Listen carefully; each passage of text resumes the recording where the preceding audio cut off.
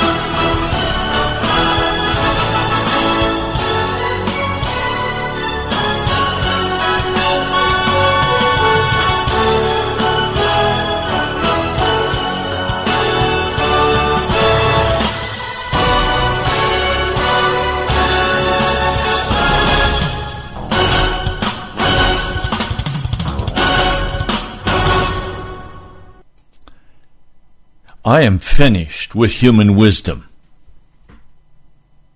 I have had human wisdom fed to me all of my life.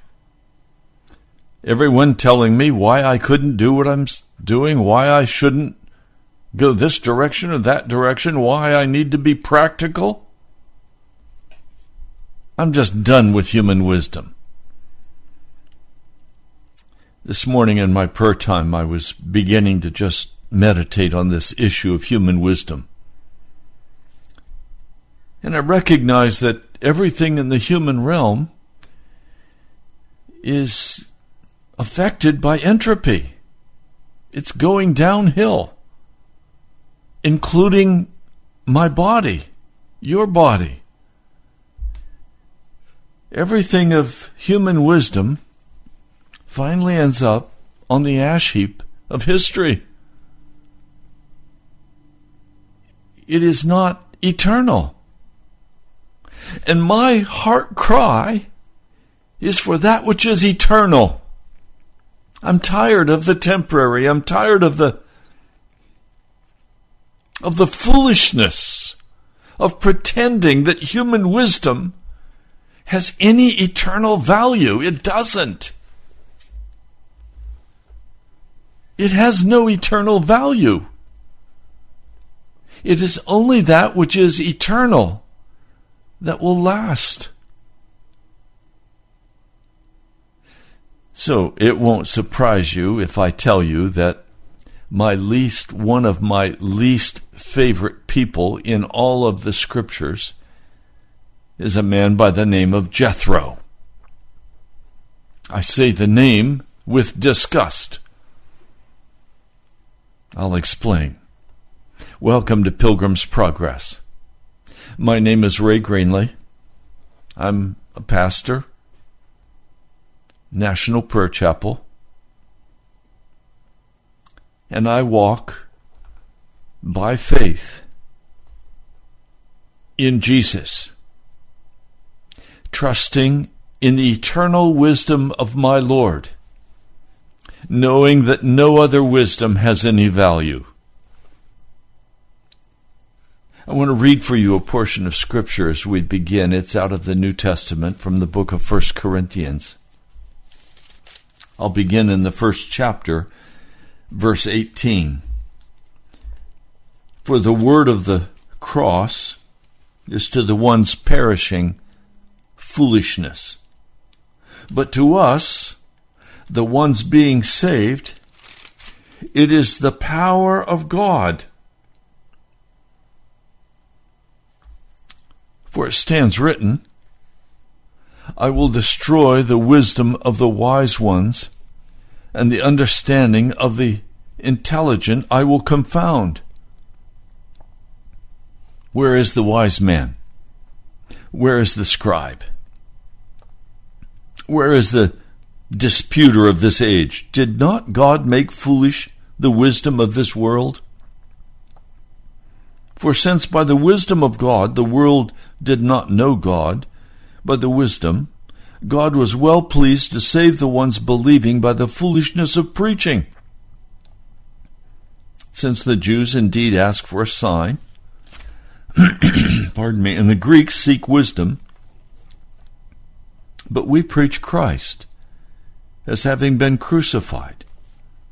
To the Jews a stumbling block, to the Greeks foolishness, but to them that are called, both to Jews and Greeks, Christ in the power of God and the wisdom of God, because the foolishness of God is wiser than men, and the weakness of God is stronger than men.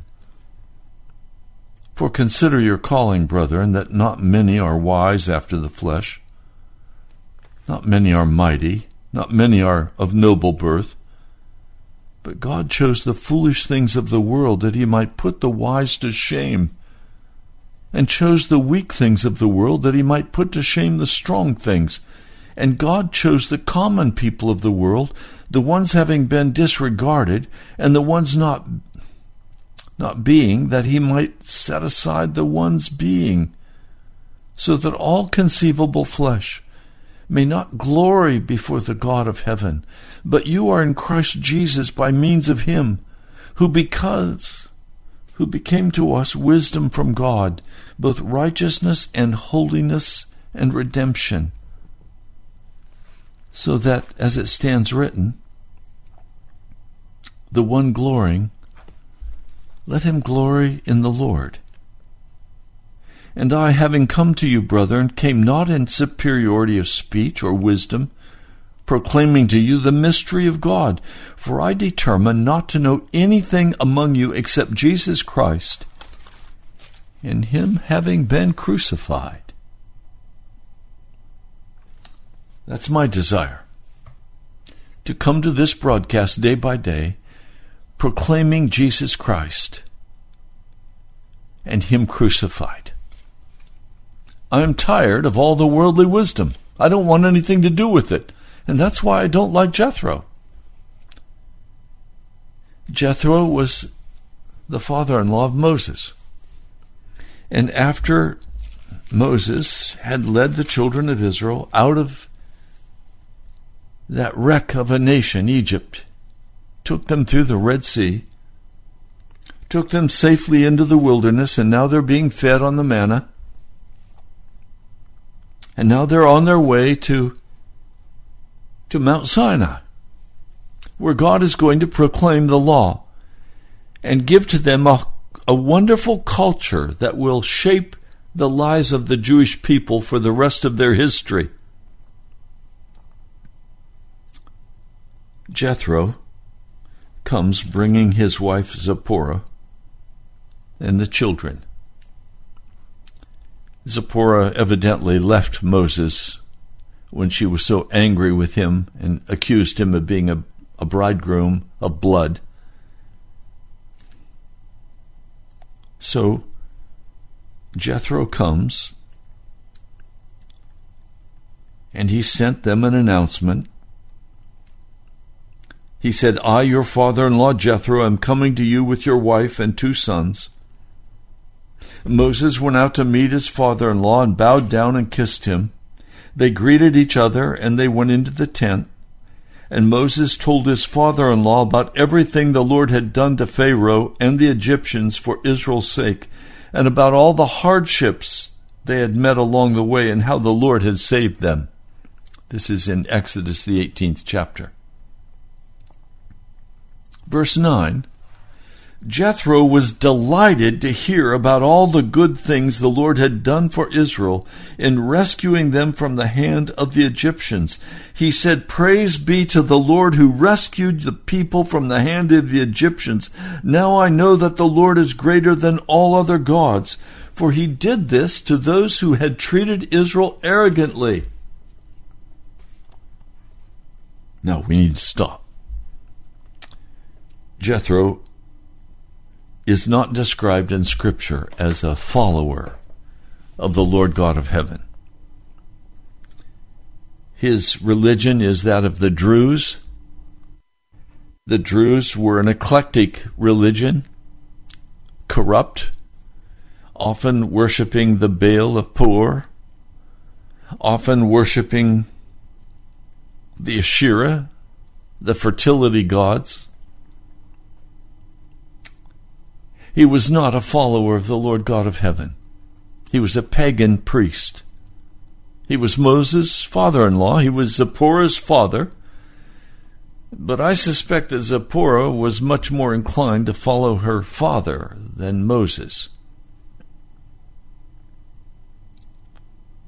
And Zipporah will disappear. We don't know if she died. There are Jewish traditions, but I think they're foolishness. I'm going to go by what the actual Scriptures say. I'm not going to add to or take away from what the Word of God says with the foolish wisdom of man and his made-up stories. I don't know what happened to Zipporah, but I know there was not a happy marriage between Moses and Zipporah. And later, Moses married another woman. But that's a story we'll get to later. So now he's saying, I know the Lord is greater than all other gods, for he did this to those who treated Israel arrogantly. Then Jethro, Moses' father-in-law, brought a burnt offering and other sacrifices to God. And Aaron came with all the elders of Israel to eat bread with Moses, father-in-law, in the presence of God. And people take this and say, well, that means he's now going to worship the Lord God of heaven. No, it doesn't. No, it doesn't. Just because somebody goes to church with you and is very excited about all the wonderful things God has done for you does not mean they're going to repent. You remember Balaam? He offered 7 bulls. Did that mean he was a follower of the Lord God of heaven? No, he used divination to speak with God, and God deigned to speak with him with divination because he was dealing with the children of Israel. He was a witchcraft priest. He was not a godly man. Well, this man, Jethro, is also not a godly man. He's a priest of a pagan religion. Now, yes, they were friends with Israel because of the connection with Moses. But now, I want you to look at several things. The next day, Moses takes his seat in the seat of authority, the seat of judgment, to serve as a judge for the people. And there were people standing around from morning till evening, waiting for the judgment that Moses would make. I don't know, maybe judgments recording livestock issues or conflict issues, fights in the family. I don't know what all the issues were, but there were many in a crowd of 2 million people. And they would stand around and they would speak to Moses, and he would get God's counsel, and then he would render a judgment. And Jethro sees this. And he says, "What is this you're doing for the people? Why do you alone sit as judge while all the people stand around you from morning till evening? Why are you doing this, Moses?" And Moses answered, "Because the people come to me to seek God's will. Whenever they have a dispute, it's brought to me, and I decide between the parties and inform them of God's decrees and laws." And Moses' father-in-law replies, "What you are doing is not good. You and these people who come to you will only wear yourselves out. The work is too heavy for you. You cannot handle it alone. Listen to me, and I will give you some advice, and may God be with you." Now he's going to give them his worldly wisdom regarding how they should organize, how he should organize the children of Israel. Is God not able to tell Moses how to organize the children of Israel? Is Jethro in the place of God? Now, I want to speak about, quickly, human wisdom.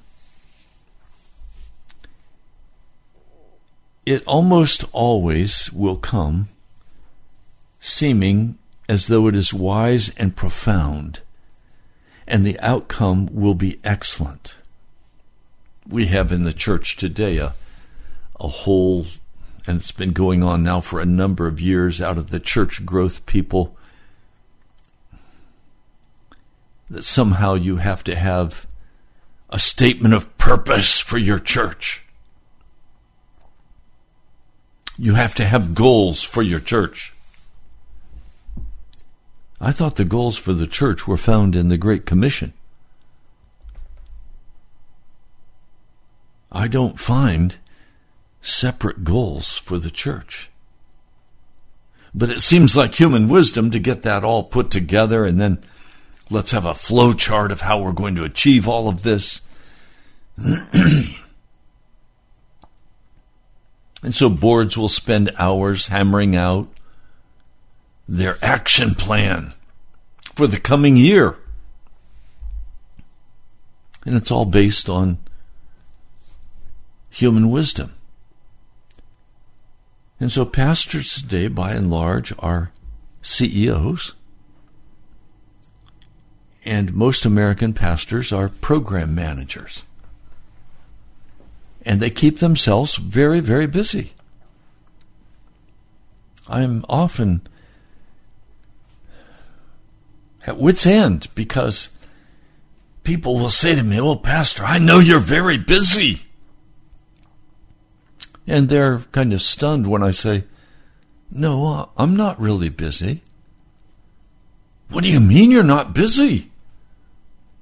"Well, I'm spending a lot of time in prayer and scripture, meditation." Is that busyness? No, that's not busyness.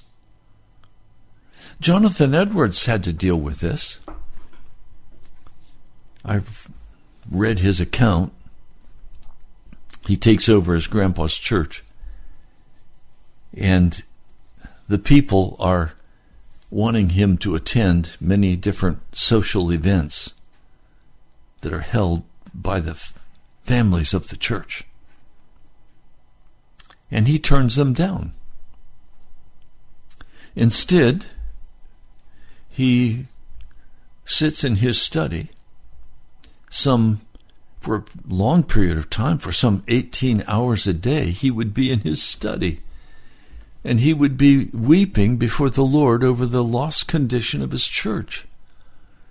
He would be reading the scriptures. He would be praying. He was seeking after God for a great awakening. He saw the wickedness in the church, and he was very troubled by it. His grandfather had admitted those who were half converted, that is, those who were not totally committed to Jesus, who were still walking in known sin, and gave them the privilege of having Christian marriages and Christian burials. And after Jonathan Edwards had worked this through in the prayer closet, he finally said, "You know what? We're going to end this practice. If you're not a totally committed Christian, if you're not totally given to Jesus, if you're still walking in known sin, you cannot be a member of this congregation." Well, that did not go over well. And so he wrote a very dry sermon called "Sinners in the Hands of an Angry God," and he delivered it to his church in a dry monotone. And they were bored, and nothing happened. But a neighboring church heard about the sermon, and they invited Jonathan Edwards to come and deliver that same sermon to their church. And so he stood before the congregation, and he began to read in a dry monotone this sermon, "Sinners in the Hands of an Angry God," and the power of the Holy Spirit fell on the place. People began to weep and groan and fall to the floor. Men began to grab the pillars in the church. They were afraid. They felt like the whole church was tipping and they were going to fall into the pit of hell. Great conviction seized the people. And a great awakening began.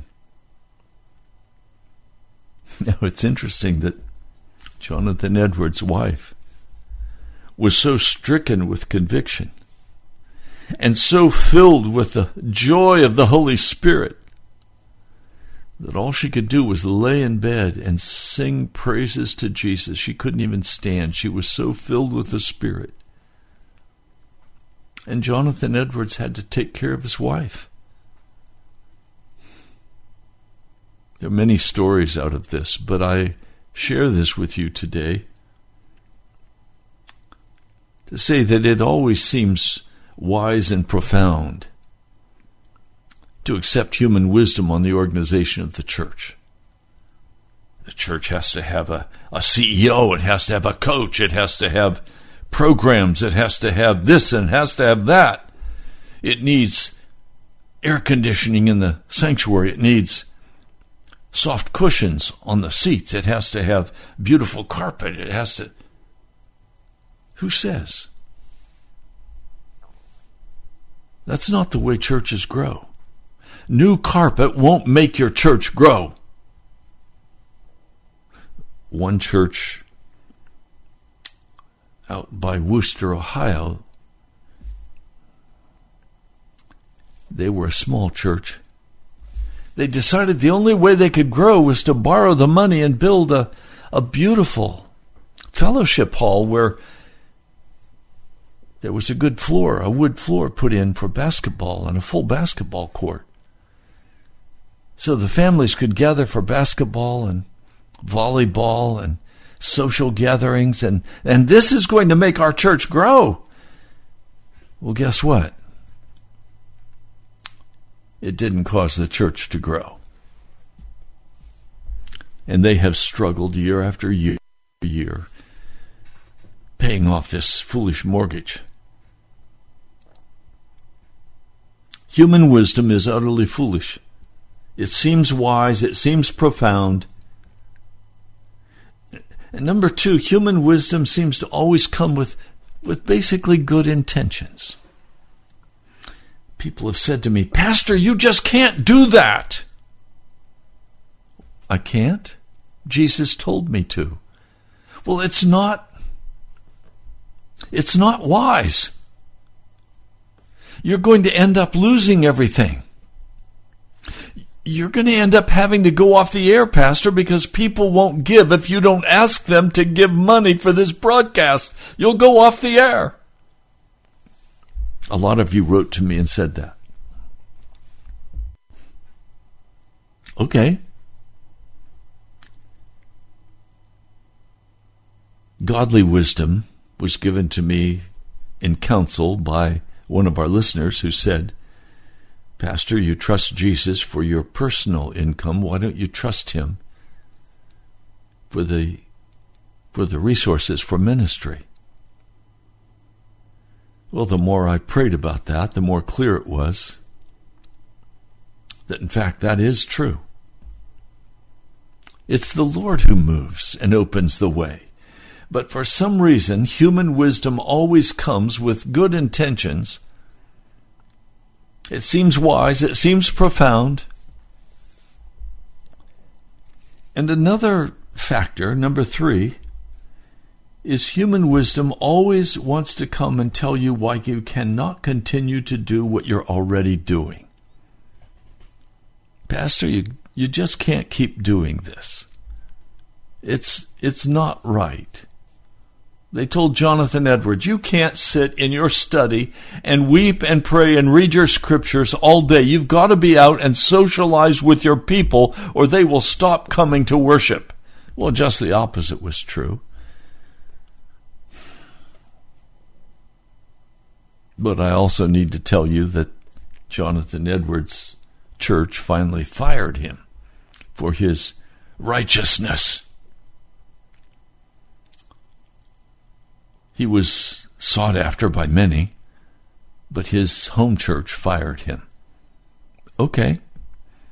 So he went to tutor Indian children, American Indian children, and he tutored them by teaching them from the scriptures. And it was there that he received a call to become the president of Princeton University.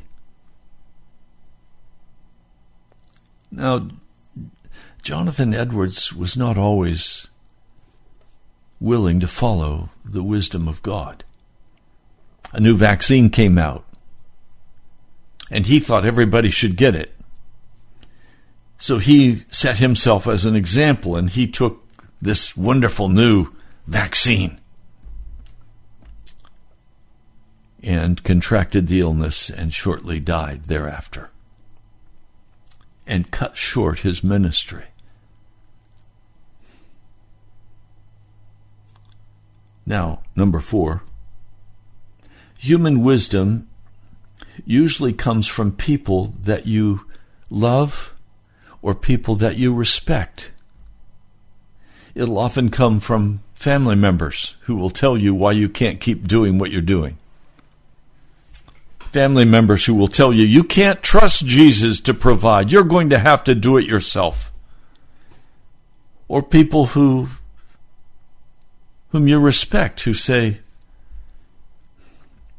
Pastor, you need to do something different. You're preaching too much on righteousness. You're preaching too much on repentance. You're preaching too much on this or that. You need to begin, as one man said to me, he said, you need to begin to bring into your sermons the quotations from famous men and women. People like famous quotes to give integrity to what you're saying. I said, wait a minute. Does the Scripture not have that kind of authority? I preach the Word of God. Well, Pastor, that's okay, but you need to bring in quotes from Abraham Lincoln and George Washington and other great men and women. I'll help you. I'll find quotes for you. Tell me what your sermon's going to be for next week, and I'll research and I'll come up with quite a number of very helpful quotes that will be convincing to people. No, thank you. Well, Pastor, you're never going to be a great preacher if you don't preach the words of great men and women. Okay, I don't need to be a great preacher. I need to be one who lifts up Jesus and the cross. I've often had people quite angry with me because I don't turn aside.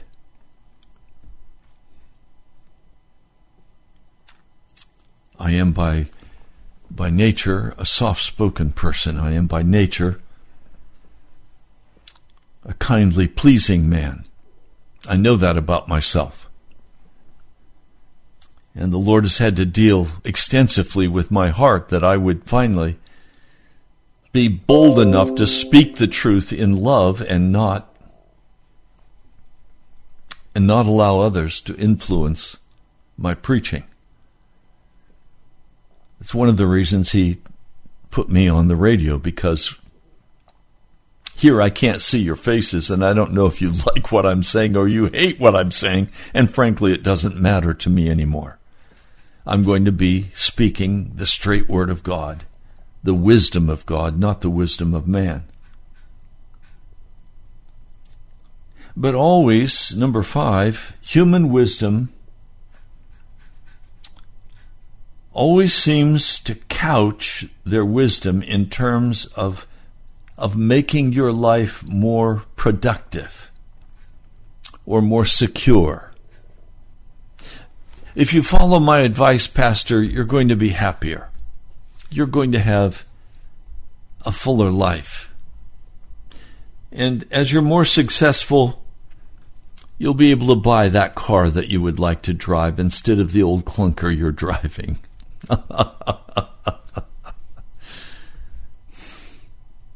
I just laugh.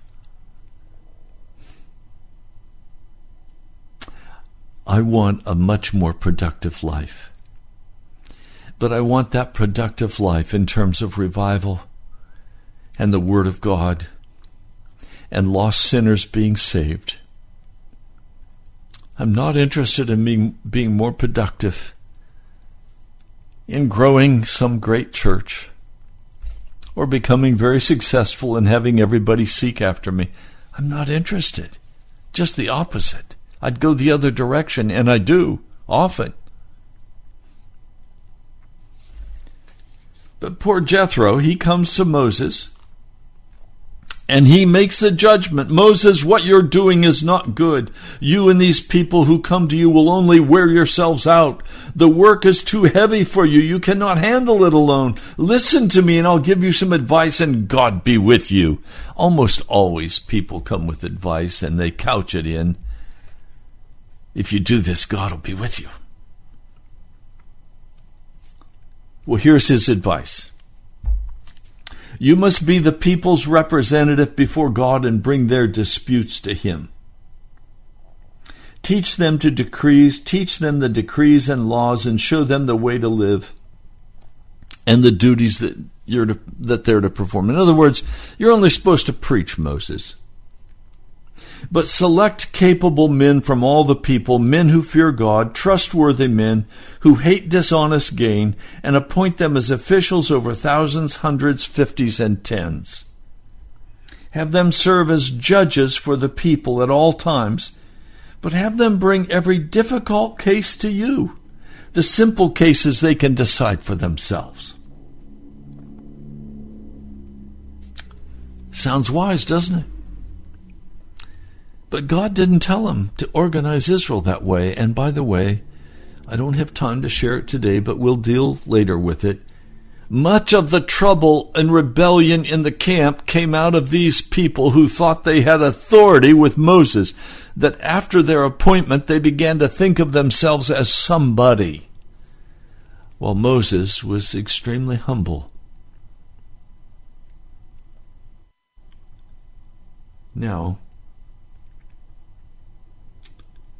as he reorganizes his management structure, he's told, here are the good results you can expect.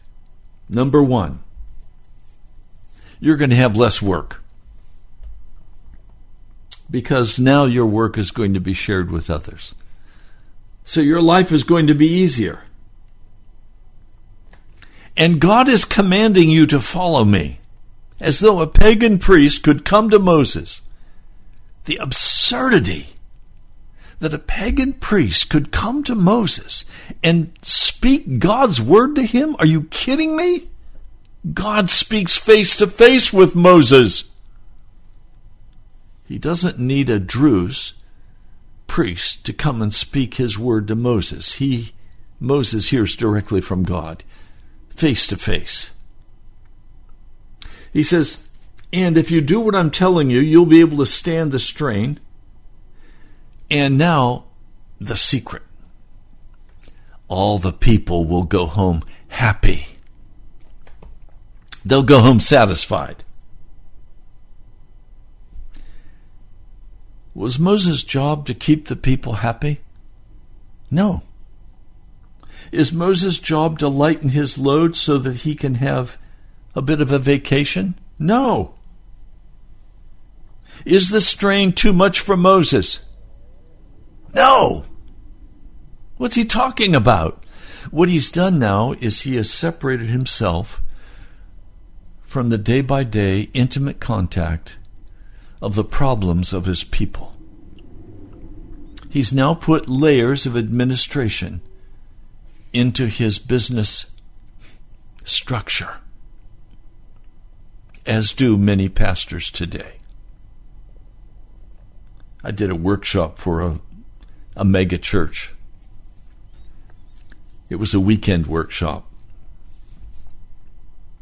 And I closed the workshop. It was a very intense one on conflict resolution and management structure. And I closed the conference by going through this story of Jethro and gave the quotes from the commentaries that deal with this, not knowing that the senior pastor of that church had just been appointed, and he had given as his business plan the story of Jethro. That was how he was going to manage this church. And the whole board had bought in on this. So it was not surprising when I saw very angry looks at me as I was closing this workshop, and they very much disagreed with me because their whole church had been organized around this concept.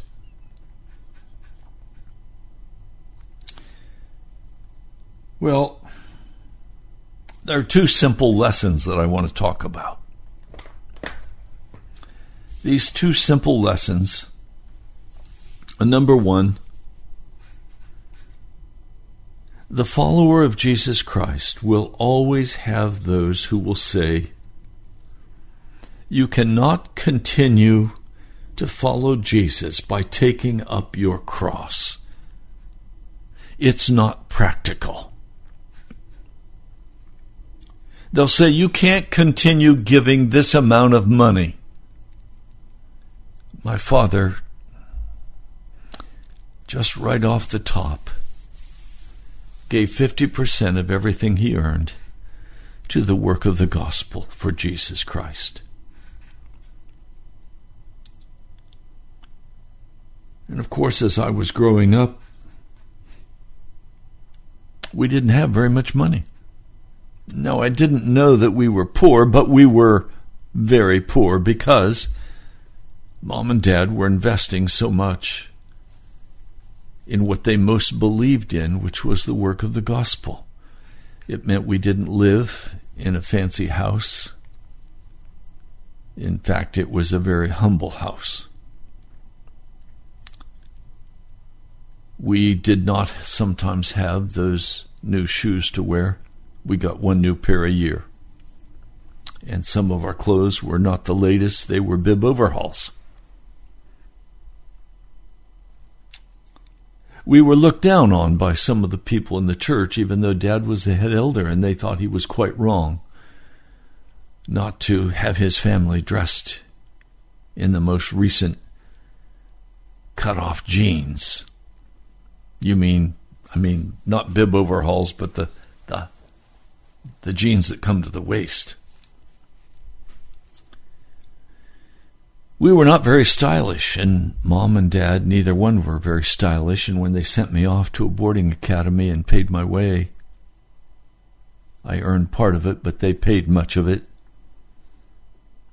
I have to tell you that I totally changed with the culture of that sophisticated boarding academy, and bib overhauls were no longer acceptable. And when I'd go home, I'd say, Mom, Dad, I can't.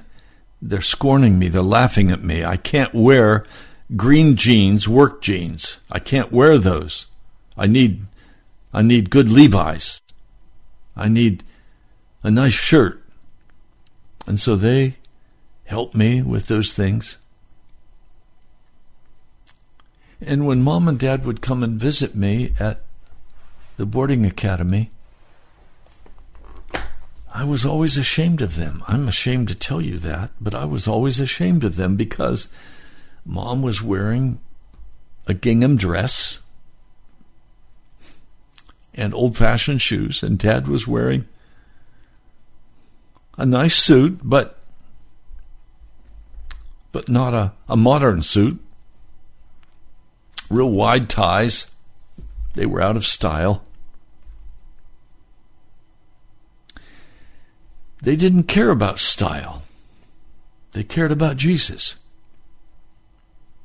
And they thought they were sending me to a school that would teach me about Jesus and prepare me for gospel ministry. Instead, the school taught me about worldliness and how to get ahead in life. It took me a lot of years to get all of that foolishness washed out of me. Maybe it's still not all washed out of me.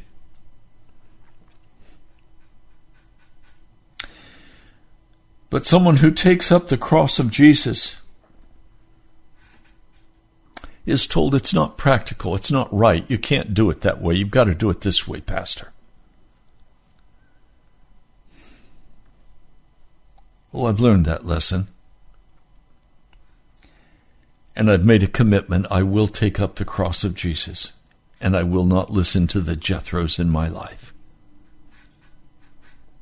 I'm not interested in people telling me, you must do this, Pastor, and you must do that. I'm not interested.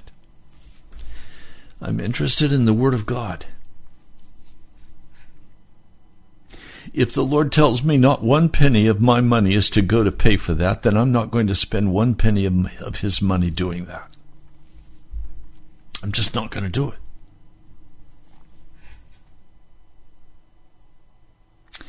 The second simple lesson that I've learned on this journey,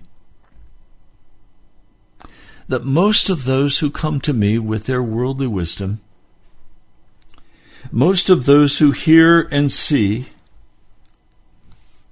what God has done, will say, that's awesome, that's wonderful, but then they'll walk away from the journey of the cross. Human wisdom will never take up the cross of Jesus Christ. And I challenge you today to divorce yourself from all human wisdom and to take up your cross and follow Jesus Christ and not be consumed by the internet, not be consumed by the television, not be consumed by the worldliness of our age, the shopping, the food, not be consumed by the style of our day. To take up your cross and follow Jesus. I have a man, a pagan man I consider a dear friend, because I'm witnessing to him constantly. I'm calling him to follow Jesus. He's not yet made that decision, but he is very excited, and when we come together, he's always saying, Ray, what has God done for you? He wants to know the miracle stories. He wants to know, how is the radio still on the air? Where does the money come from? I recently did the funeral for his mother-in-law. And the funeral home, in spite of my protests, insisted on giving me a $300 honorarium.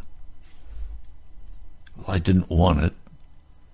It's not for me. I used it for the gospel. But as I was leaving, he handed me an envelope.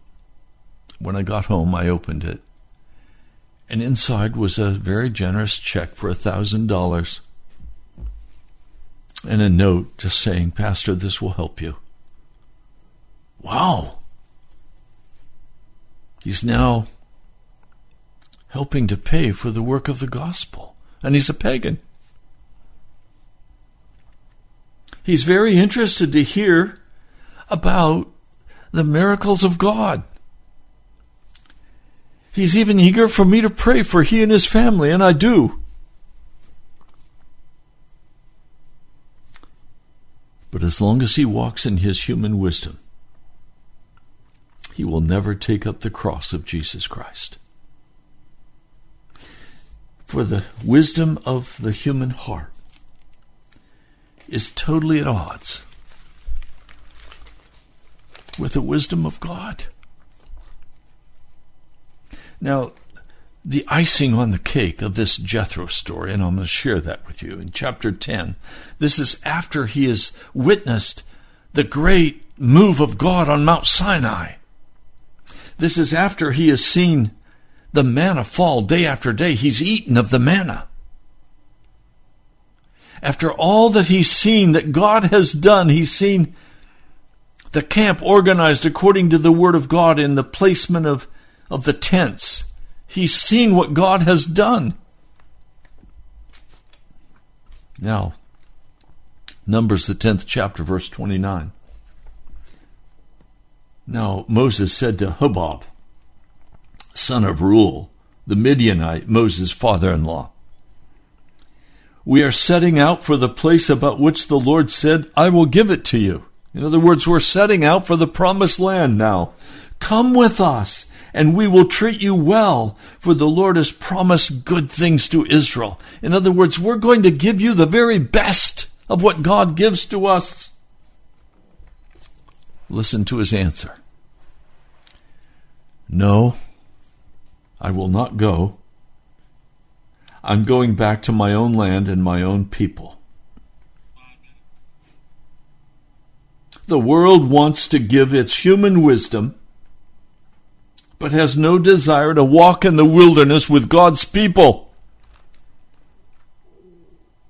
They want the comfort of the world. So please, before you take human wisdom and the direction of the human wisdom regarding a car, the purchase, a home, whatever you're doing, seek the face of Jesus and listen to what he tells you to do. Moses said, please, Father, don't leave us. You know where we should camp in the desert, and you can be our eyes. If you come with us, we will share with you whatever good things the Lord gives us. Wait a minute. I thought the ark of the Lord was to go before them, and the cloud was to go before them, and that it was what chose the place of rest. It chose the campsites. Moses is speaking foolishness to his father-in-law. He's saying, Dad, why don't you come with us? You know the desert. You'll tell us where we should camp. No, he won't. God tells these people where they should camp. Verse 33, so they set out from the mountain of the Lord and traveled for 3 days. The ark of the covenant of the Lord went before them during the 3 days to find them a place of rest. The cloud of the Lord was over them by day, and they set out from their camp. And whenever the ark set out, Moses said, Rise up, O Lord, make your enemies to be scattered, may your foes flee before you. And whenever it came to rest, he said, Return, O Lord, to the countless thousands of Israel. Do you see? It's not the wisdom of man. It's not your understanding that you can trust in. It's not what you think. It's what God thinks. It's what God wants. It's not what you want. It's what God wants. Moses is saying, don't leave us. Tell us where we should camp. But it's the Ark of the Covenant. It's the presence of God that tells them where to go, and when to go, and how to go.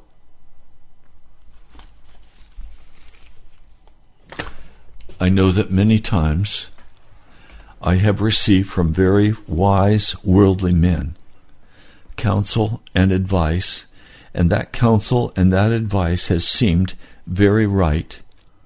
And they have told me of the dire things that were going to happen to me if I did not carefully follow their advice, their legal advice, their human wisdom. And when I have not followed it, they have cut me off, and they've walked away in their human wisdom. I want to tell you today, it is the wisdom of the Lord Jesus Christ that is eternal. Human wisdom is transitory and soon will pass away. It is the wisdom of the Lord God of heaven who is eternal, and his wisdom will stand and will carry you through. My brother, my sister, you've been listening to Pilgrim's Progress. I'm Ray Greenley. I pray that God will give you his wisdom and will carry you through. I love you, my brother, my sister. You've been listening to Pilgrim's Progress. I'm Ray Greenley. I'll talk to you soon.